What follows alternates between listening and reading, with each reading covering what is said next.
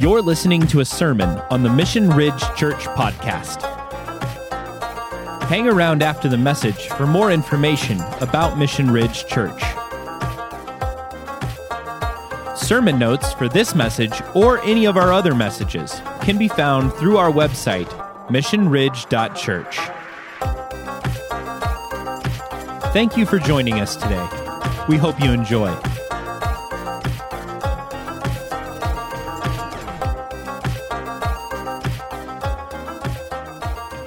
We're continuing this series called God Is, and I want you to just close your eyes for a moment.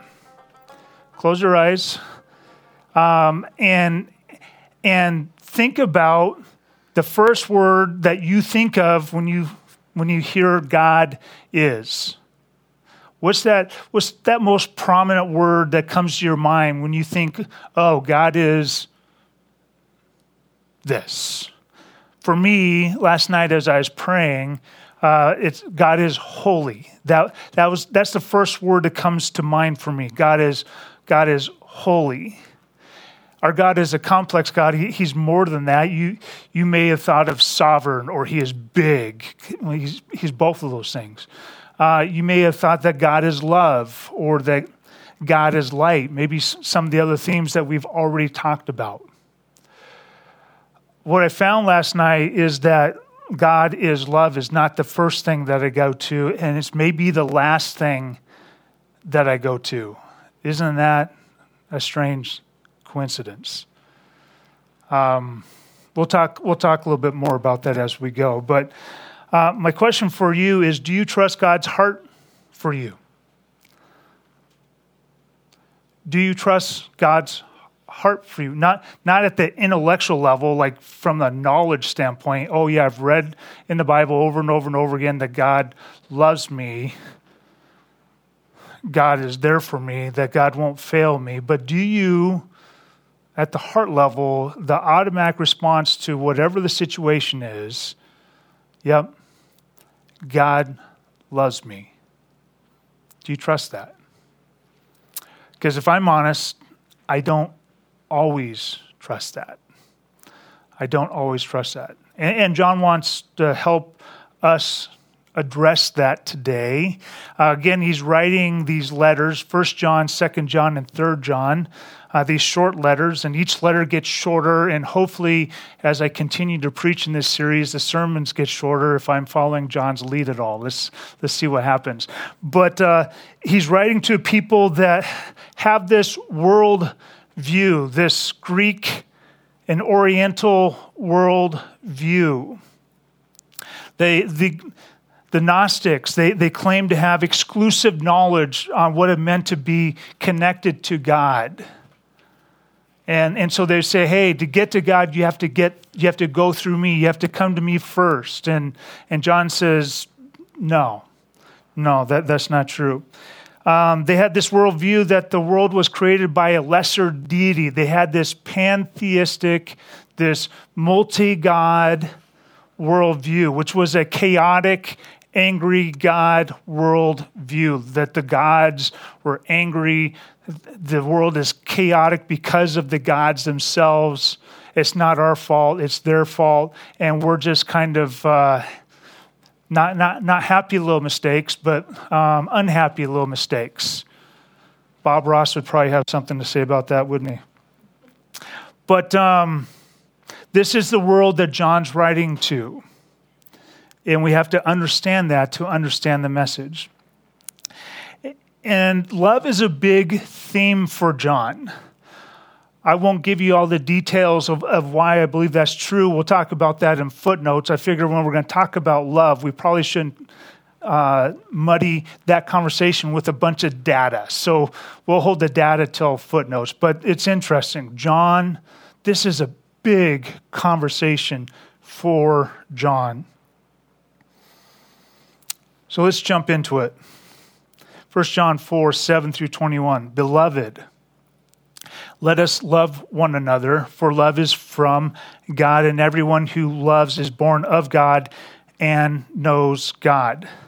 Now, that's already somewhat problematic. John seems to say that the only way we know how to love is if we know God. So think about all your friends that have never been introduced to Christ, or maybe have been introduced to Christ and they rejected him. Is John saying that they don't know how to love? We'll have to wrestle through that.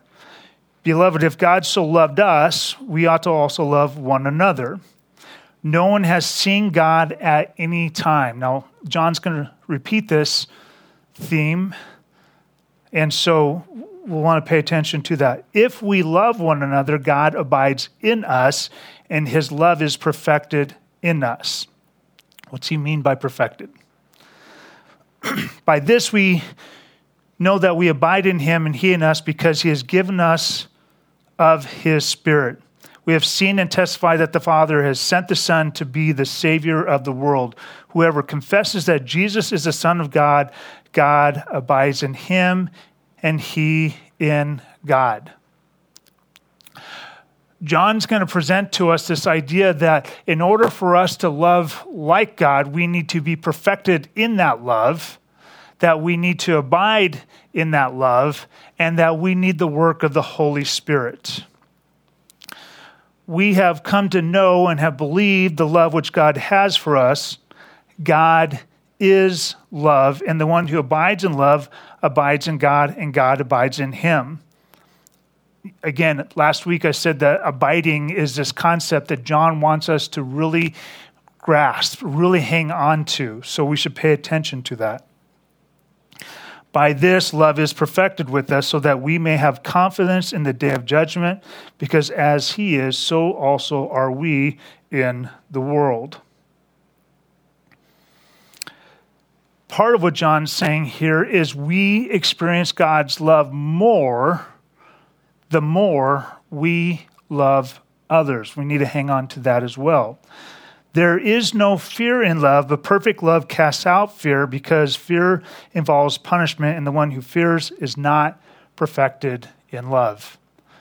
In our Life Transforming group, we read through this section of Scripture a few weeks ago, and every day when I came to this, I had to wrestle with this question of, have I allowed God's love to be perfected in my heart?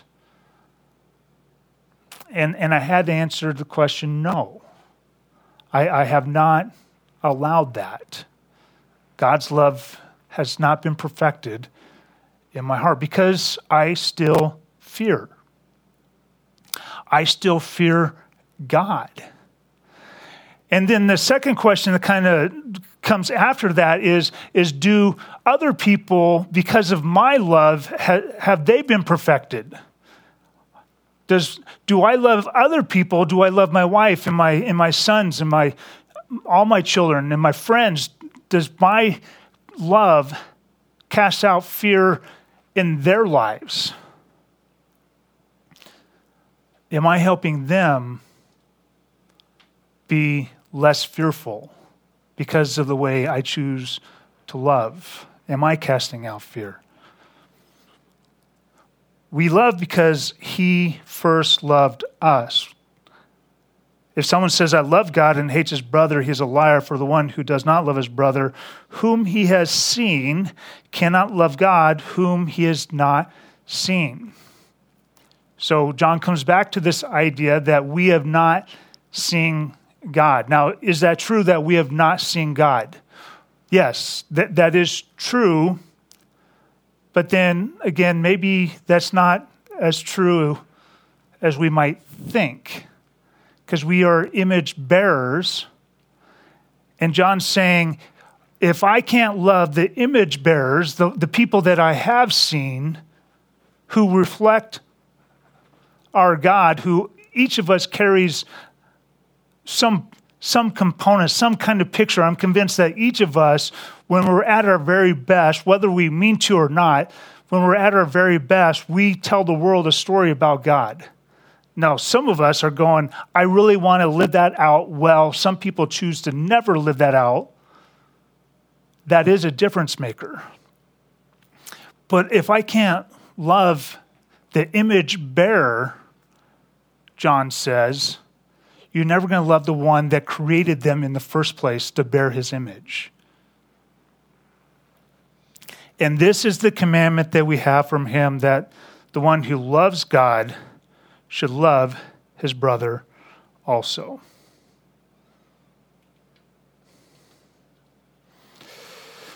So John raises some interesting questions, and there's some interesting problems here.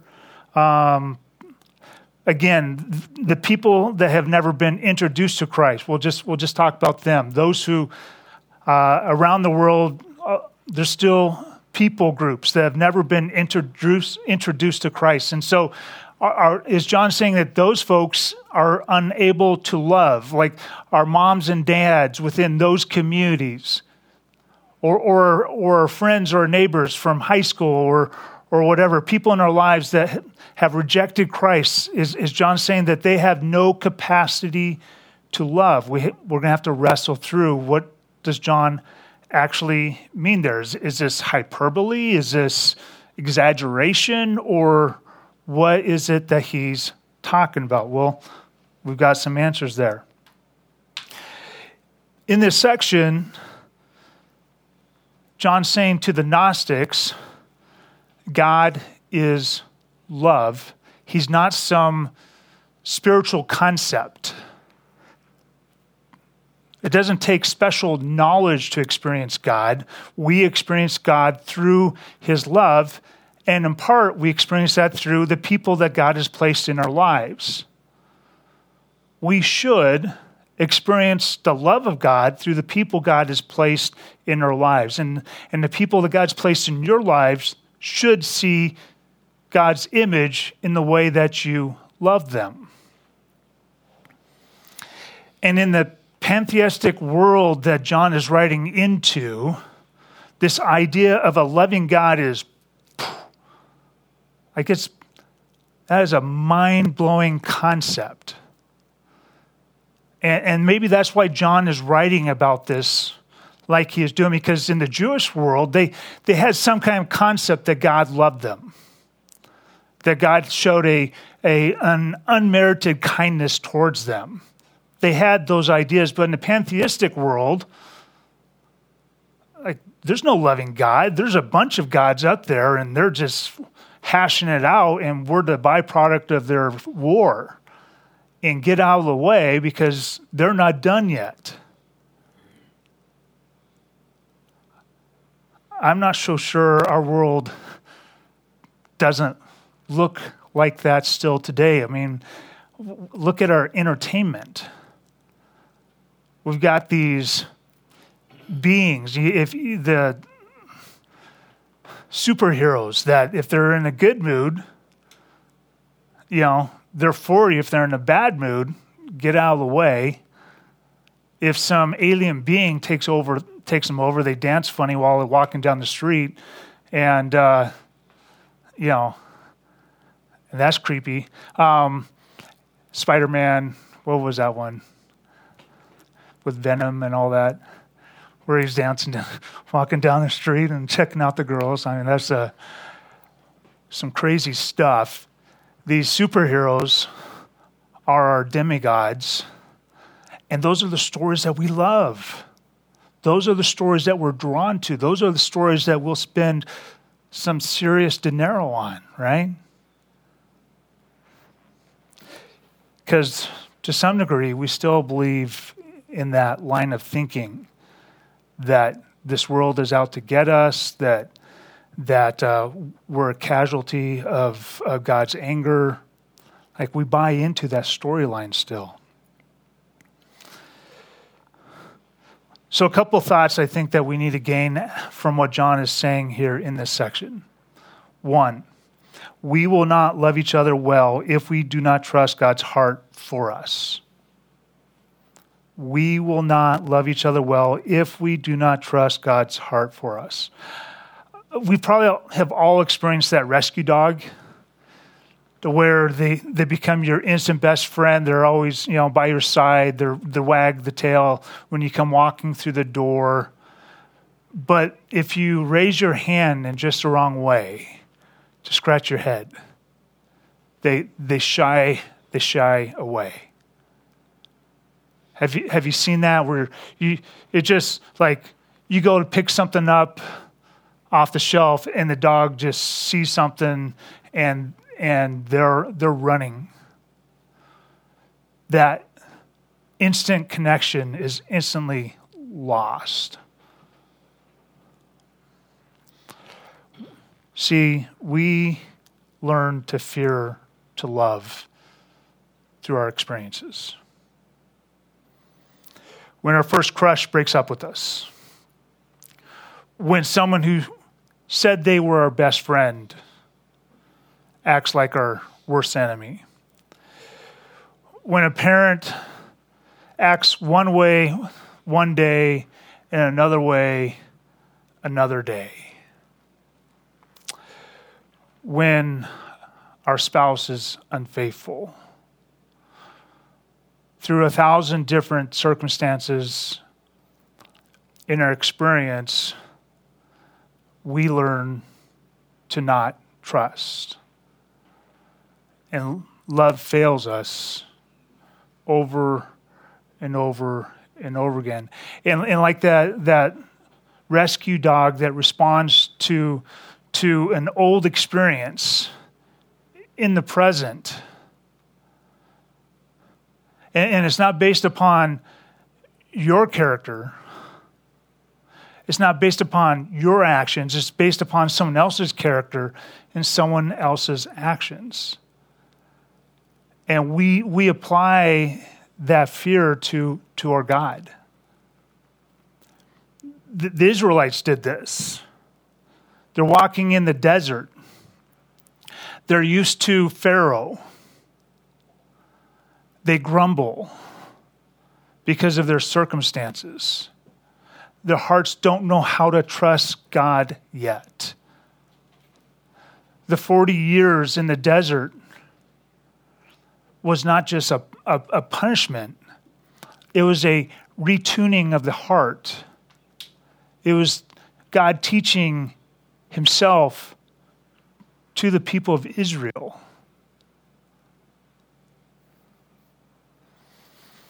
I think about how my first marriage has had an impact on me in the way I've related with my wife of 25 years.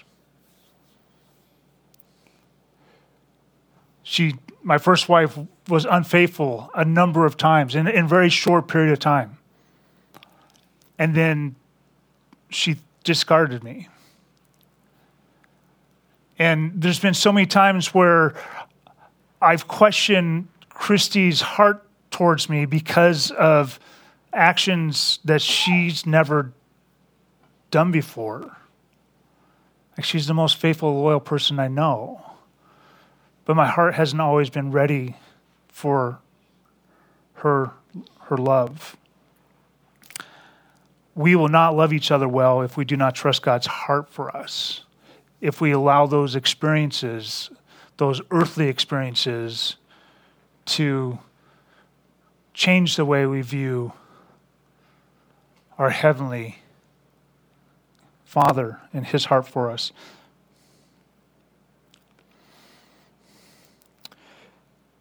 And then John says that, well, we must understand what kind of love is John talking about, because that's important. In our English language, we have one word that has lots of different meanings. If I tell you that I love ice cream and I love baseball and I love my wife, like those are three separate conversations. Those, and I love my best friend. Like those are different levels of love. And if you don't understand that, then you don't understand my relationship to those things. Well, in the Hellenistic world, there were three words for love: agape, eros, and philos. Eros and philos are the most common words you'll see within Greek literature. The world that John is writing to, they focused on eros, which is a sexual love, and philos, which is a friendship. It's a camaraderie. where agape is the principal New Testament word used for love. Where the Bible focuses in on agape, the world, the culture focuses in on these other two words. And I think that's still true today. So again, eros is a sexual love. It's that spark of life that my wife and I enjoy together. Philos is a friendship. We get the Philly cheesesteak. We love those things, don't we? There's a companionship when I eat that Philly cheesesteak. There's a friendship there. What have you done for me lately, Philly cheesesteak? You give me a lot of calories. Agape is an unmerited love that God shows to humankind in sending his son as a suffering Redeemer. The two words, again, that our culture and that culture likes to think about, likes to propagate, likes to talk about, likes to sing about, likes to celebrate, is eros and philos. These are a kind of love that have a give and take to them. These kinds of loves are based upon experiences. They are limited to specific people. If you have eros for everybody, that's creepy. That should be limited. If you have philos for everybody, then maybe you don't have any boundaries.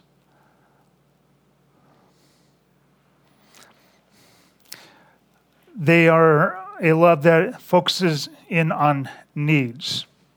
And again, both eros and philos, they're necessary. They're good even. They are God-given. But John introduces us to agape in John 3:16. For God so agape the world, that he gave his only begotten Son, that whoever believes in him shall not perish but have eternal life. For God did not send his Son into the world to judge the world, but that the world might be saved through him. Now, could God send Jesus into the world to judge it? Did we deserve judgment? We were told that while we were yet sinners, and while we were still his enemy, Christ died for us. So he had the right to judge us. He had the right to send his Son, but God agape. This is a giving love. This is a sacrificial love. This is an enduring love that lasts for eternity. And this is a love that gives you what you need, not necessarily what you want, but what you need. I don't know if anybody at the time knew that they needed Christ to go to the cross. They probably all wanted something different. And this is a love without borders. God loved the whole world. It wasn't limited.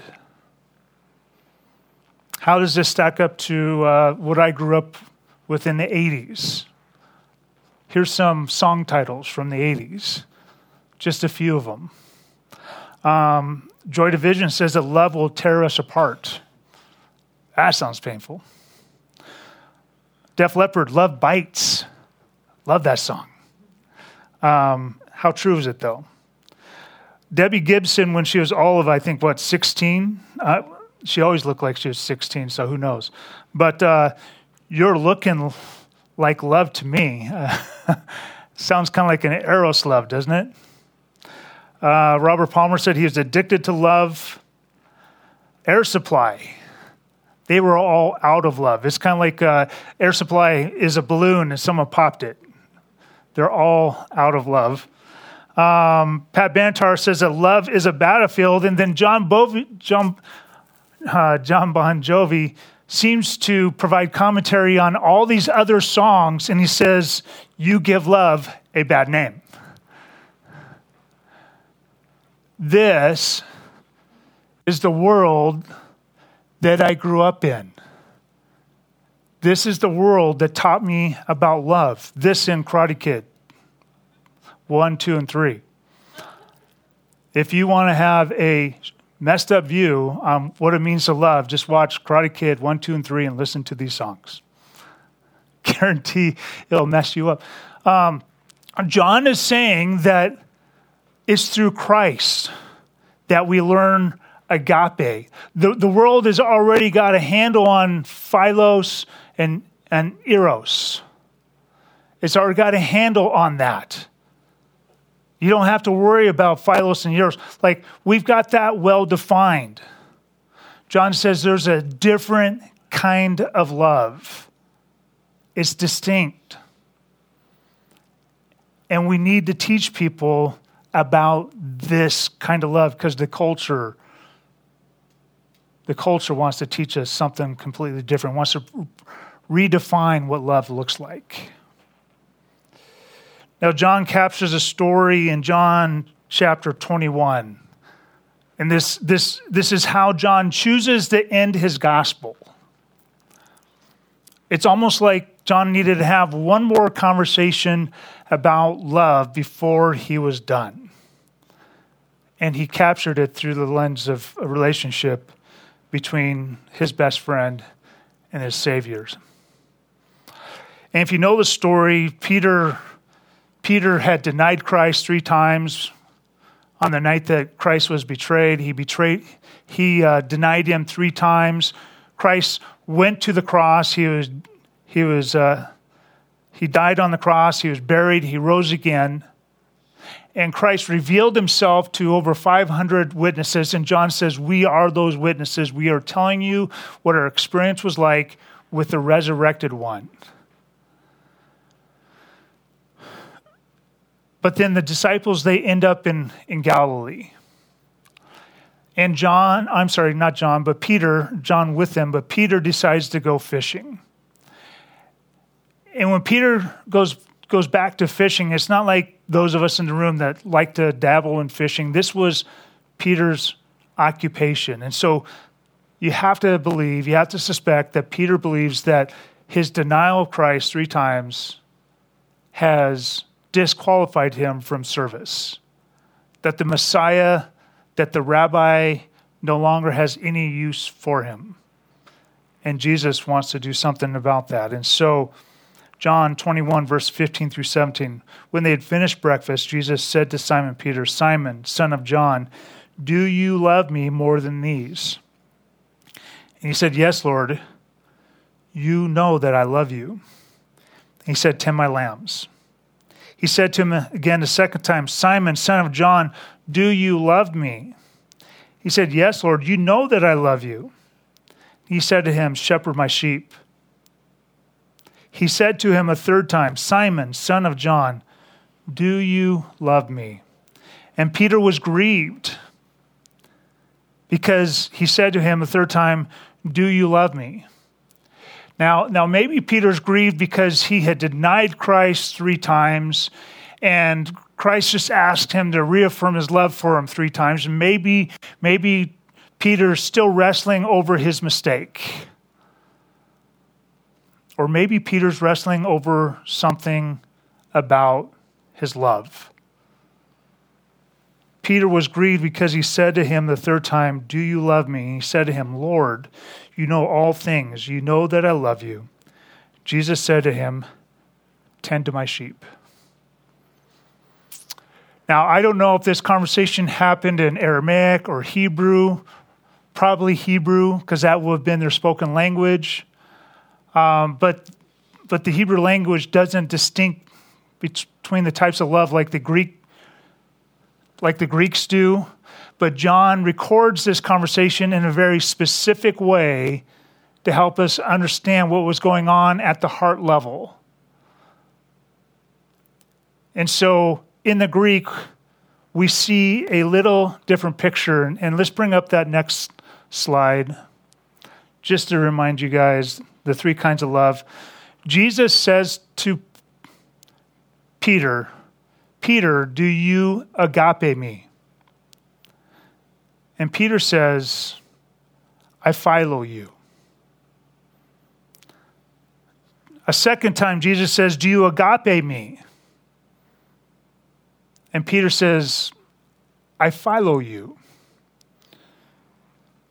Jesus says the third time, do you follow me? And Peter's grieved because he says, do you follow me?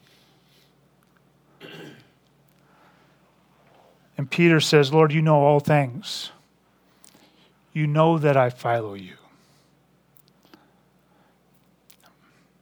If Jesus had this conversation with you, and he said, do you agape me? What's your answer? Is it agape? Is it philo? Is it something even less than that? Like, what's the most honest answer you could give Jesus? See, I think Peter knows. I think even John knows that their love for God had not been perfected, that their love for Christ had not been perfected. And if their love for God, their love for Christ isn't perfected, then how much more for other people? And yet this is the command. This is the command. And so that's the kind of love that we are called to. Do our friends, do they know how to philo, and do they know how to eros? I think they do. We're made in the image of God. We're made to love. Well, how often is their love, and how often is our love not an agape love, a selfless love, a love that doesn't come with conditions, a love that knows no boundaries, a love that provides exactly what you need because you need it, not because you deserve it, not that because you could pay me back. Do we agape the Father? Has that been perfected in us? I've been telling you, I've been watching The Chosen? The Chosen. And when Jesus responds to people for the very first time, just like these are stories right out of the scriptures, and you see these actors put on display what this could have looked like. And I watch this interaction, and I see the graciousness, the love of Jesus Christ for this person that didn't even ask for it. But Jesus is like, I'm going to love you anyway. In those moments, I have experienced both weeping and joy all mixed together. It's a good thing I'm all alone in my bedroom when I'm watching these things, because it's kind of ugly cry time. No one needs to see that. And it's made me ask the question, why do I not see God like that? Why do I think that's how my relationship with Jesus started? But all these years later, when I am doing all that I can to live for him, and I still make mistakes, but I'm working feverishly to show him how much I love him and adore him and care for him and how much I want to be part of his kingdom. I'm doing all those things, and yet I have this expectation that our relationship is less than what it was when it was that very first day I came to Christ. That first day I experienced his loving kindness, his graciousness. First time I experienced his agape. Why do I think now, all these years later, that he has something less than agape for me? Why does my heart not trust? Why is that still so hard? John says that through abiding in Christ and through the work of the Holy Spirit, and when we choose to love other people the way Christ loved us, we get to experience that love, and that love becomes perfected in us through that process.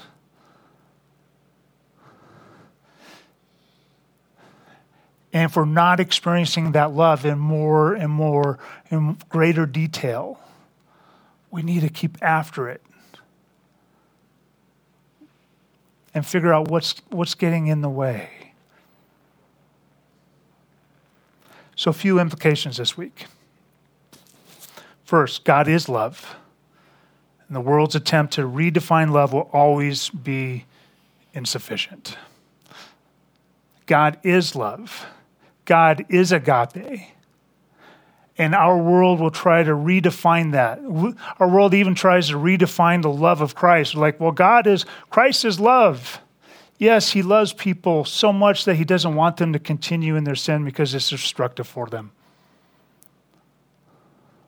Christ came to deal with sin, and so we can't do any less. At least, like, we should say, hey, that's troublesome. Like, that's painful. It's hard to watch you do that.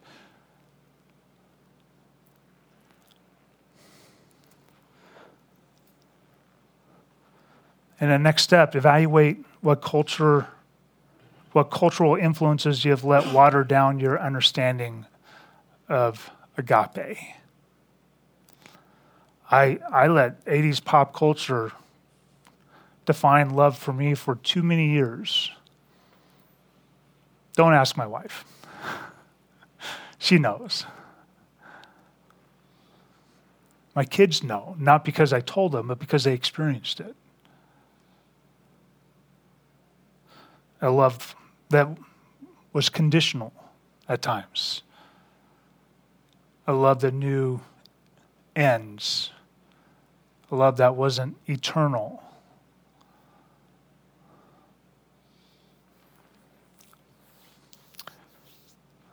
It will always fall short.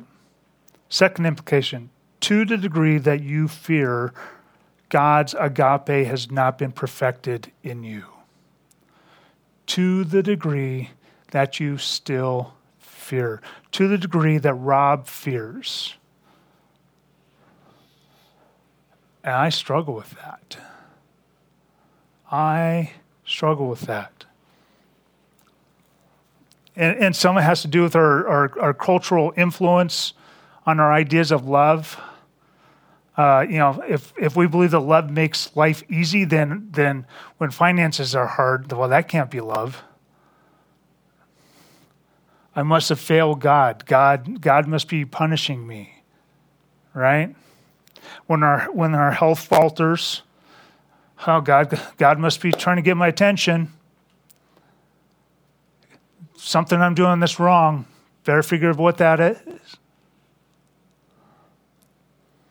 When we have relational strife, when we face challenges, when there's political unrest. Have you ever thought about this, that both sides politically in the United States, both sides claim love?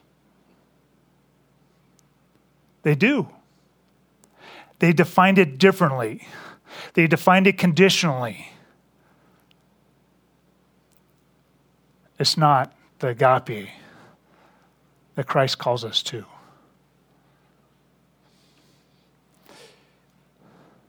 If we choose to abide in fear, and sometimes fear just, feels good. I don't know. Sometimes I love me some good old anxiety. I just kind of hang on to it. I like to simmer in it. I love to.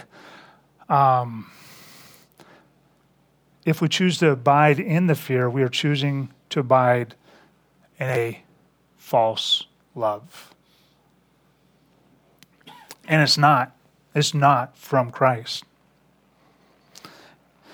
Implication number 3, you will see God through the way others love you. We should see God through the people of the church. We should see God in our interactions with each other. people should come to Christ because of the way we choose to love them. That should be true.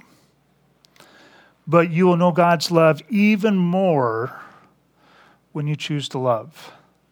Because you have to abide in Christ to do that. We can't do it apart from him. And so we get to experience that. Jen talked about that on Mother's Day.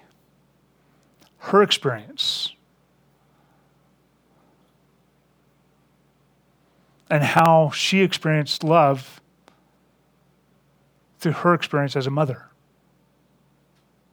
How she understood God in better ways, his love for her, his unconditional, unmerited love just because she is. We experience that even more when we choose to love. Is there sin involved? Yep. Is there messiness? Uh-huh.